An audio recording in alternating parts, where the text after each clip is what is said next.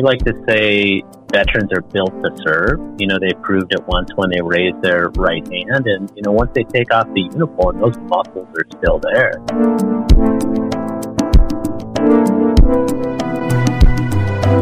720 WGN, the Preparedness Matters podcast, and on the line, excited to have a 22-year Navy officer, former strike fighter squadron commander, and for the last 5 years, the president and CEO of one of the great volunteer organizations in the world today, the one and only Art Dela Cruz. Welcome to WGN. Welcome to Preparedness Matters. Well, thank you for having me. Art, Vince Davis here. Welcome. We're so thrilled to have you today. Team Rubicon is one of my favorite organizations. Worked with and known of them extensively for the last couple of years. So we're excited about being able to chat with you and pick your brain a little bit and let the world know, those that don't already know, of the great work that TR is doing. Well, I appreciate that. Thank you for the support. You guys are unique in the way that, and it's not completely 100% exclusive to military veterans or personnel, but that is the focus. So talk a little bit about that. Obviously, that's your background, but in general, just the way that you mobilize and give those opportunities to great veterans to serve and make impacts after their career.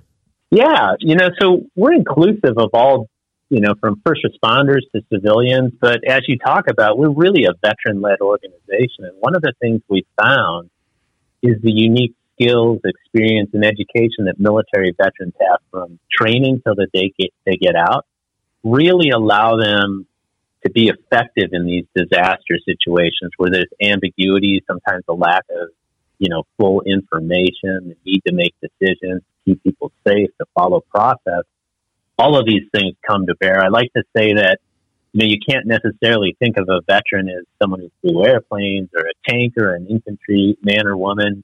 You almost have to think about them in this context of someone who just graduated from a really unique university where they had all of these different experiences that can really be applied in disaster. All right, I'm glad you said that, because as a veteran, the skills that we bring to the workplace, whether it's private sector or nonprofit or otherwise, are very translatable. But for Team Rubicon, that seems like a much more even natural fit for military veterans because of those leadership skills and those fellowship skills that veterans learn. Yeah, I think it's, it's direct application. We like to say, veterans are built to serve. They proved it once when they raised their right hand. And, once they take off the uniform, those muscles are still there. And what's unique about it, especially in this time where it's centered on community and response, is, someone who wore the uniform can put on a different one and still have that ability to not just serve, but also rally those around them and lead them in a way that allows you to have greater impact in a time where it's needed. So, Art, for our listeners, can you tell a little bit about how this organization started? We remember, of course, I remember Jake Wood being one of the initial founders, but give our audience a little bit of a walkthrough of just how Team Rubicon got started and how you've evolved over the past several years into this worldwide force. Yeah, well, Team Rubicon was founded, as you said, by a Marine named Jake Wood. He just finished his transition when, that devastating earthquake hit Haiti in 2010. And he had those same muscles, that skill, that experience, the familiarity with devastation. He said, I think I can make a difference down there, just like I did in Iraq and Afghanistan. And, after contacting a bunch of different organizations, it didn't quite scratch his itch. And, him and 7 other friends ended up, crossing the Rubicon, which was from the Dominican Republic into Haiti, and delivering aid. So in 2010, that little spark of 8 people allowed us to create an organization that has continued to evolve over the past 12 years. From that initial mission, we've conducted over 1,000 operations. We've grown from Jake as the first employee to 175 or so employees. And most importantly, we have 150,000 plus volunteers, across the country that are ready to drop what they're doing to help people in need. Let the listeners know we're talking with Art Dela Cruz. He is the president and CEO of Team Rubicon. And you look at the military background, outside of that structure that's built in, whether, as Vince had said, the leadership or fellowship efforts, you look at that versatility and range. There's a lot of great organizations out there, but typically they'll try to focus on either one area or specialty. And when you look at the military, everything from delivering humanitarian aid, like building bridges, fighting battles, there's a million different things on the mission side that you guys do. So share with the listeners a little bit about that, because, I know even from helping with vaccinations during the pandemic or food insecurity, or just general disaster relief, you guys do so many different things all over the place. Yeah, we like to say, in some of those moments, if they're unmet needs, you have to take on that mission, and I think, applicable to where we are today, COVID really became a spark for us looking inwardly and saying, what do we need to do? I remember on March 12th of 2020, we kind of looked at each other as a leadership team and said, Team Rubicon for COVID, or we can thrive in it. And we saw all these unmet needs that we had to feeding insecurity, surging medical capacity of the Navajo Nation, testing, vaccinations, Afghan resettlement, Ukraine. These were all these moments in time where you could disaggregate what we built, which was people, skills, capital, process, and put it together in a way that would have impact in these times of need. And I don't think it's unlike the military. They don't dictate exactly where they're going to be and what they need to do. And in some of those moments, you have to look to your left and your right, collect what you have, and say, how can we have impact?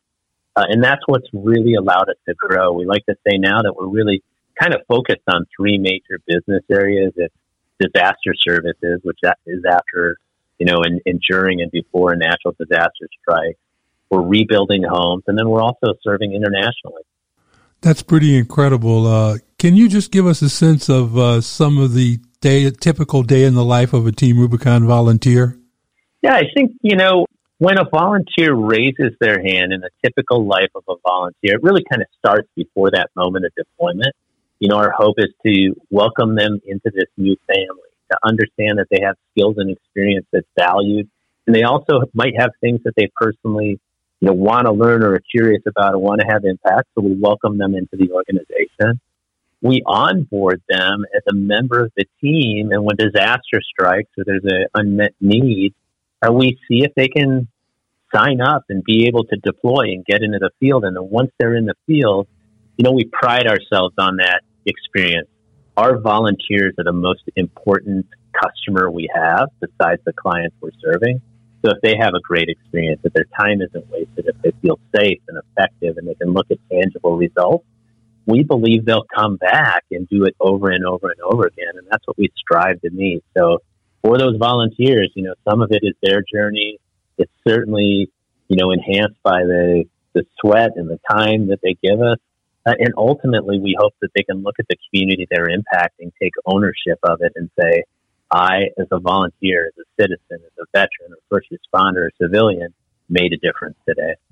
Part of the way that you guys keep people engaged and informed and up to speed and excited about what it is that you're doing is maybe not within sort of the mission of the task at hand, whether it's the marketing side or the media side. And you think about on the military side over the years, those great campaigns, whether it's Uncle Sam with I Want You or Be All You Can Be, or we do more before 9 a.m. than most people do all day. You guys have stayed engaged in a bunch of ways. Vince put us together when we were down doing some things with the Hula Bowl, and you guys were part of that. I know that I connected with you out for NASCAR with the Clash, and you've got some great marketing stuff. You'll be doing some more NASCAR stuff we'll talk about a little bit later in California, but Art, kind of tell that, because it goes sort of beyond, it transcends, the actual task of helping people in disasters, but I think it's so essential to get that message out there. Yeah. And, I'll start by thanking you for all you've done to help, promote our mission. And the reality is, I'm a big believer that, people want to be a part of a winning team. If we can tell our story, if we can get out there and people can begin to envision themselves as an agent of change and impact, they're more likely to join. So storytelling is a lot of what we do. You have to promote the brand. You have to be able to do this because the reality is, in disasters, it doesn't do you a lot of good to build the team on the day of the game. You want those people on board. You want them to run through the playbook. You want them set to be able to react when that disaster strikes. So it's really, really helpful if we can generate that curiosity through the brand and get people engaged, in those days where it's not necessarily a natural disaster. You can still train them to do the things that'll be needed. That's fantastic. Going back to disasters for a minute and preparedness, one of the things that I want people to understand is that I like to say when everybody else says no, Team Rubicon says yes. Down in New Orleans and in the lower bayou there during Hurricane Ida, I recall that there was an issue with muck and gut, that is going into the swamps and literally gutting out houses in the Home and Nation area there for some 20,000 people who were really suffering down there. And I was on a call with a bunch of our disaster partners from all different organizations. And someone said, well, we can't get anybody to go down here and do the really dirty work of just digging people's remaining belongings out and, getting rid of some of the mold and some of the horrible things that conditions that people were in. And I raised my hand and said, how about Team Rubicon? Has anybody called them? And you guys stepped right up. There was no question about what needed to be done or whether you could deploy people to do that. It was just an automatic, yeah, we'll be there. Tell us where you need us to be, and we'll get people down there. So I just want people to understand that this is a very different sort of an organization in that they don't really know how to say no to most things. Yeah, we, our volunteers really pride themselves on saying yes to the mission, especially, for those who need it the most, those who don't have the economic needs, those because of, whatever practices are present, don't have equitable access to, the recovery types of services that might be there. That's where we love to rush into that fight because we know there's an unmet need. We know we can have impact, and we know our volunteers are geared to take great satisfaction and pride in that moment in helping people that need the help. Let the listeners know we're talking with Art Dela Cruz. He is the CEO and the president of Team Rubicon here on Preparedness Matters with Vince Davis and Danielle. So Art, part of it is, getting the message out there and sharing and all of that. And so if you have some things that are coming up that you want to share, and before we let you go, we definitely want to get information. So some of the listeners, who may want to either get involved or support or participate, where can they go? Hey, we'd love if you take a look at teamrubiconusa.org. There is a place for people, be it volunteering, donation, volunteering remotely. And as we have what it's going to look like, looks like it's going to be in, terrible fire season, an above average hurricane season, flooding in Minnesota, you name it, people and volunteers, energy and funding are what keeps our mission moving forward. So, Art, like any great organization, and Team Rubicon, has a past, a really great past, and a really great path.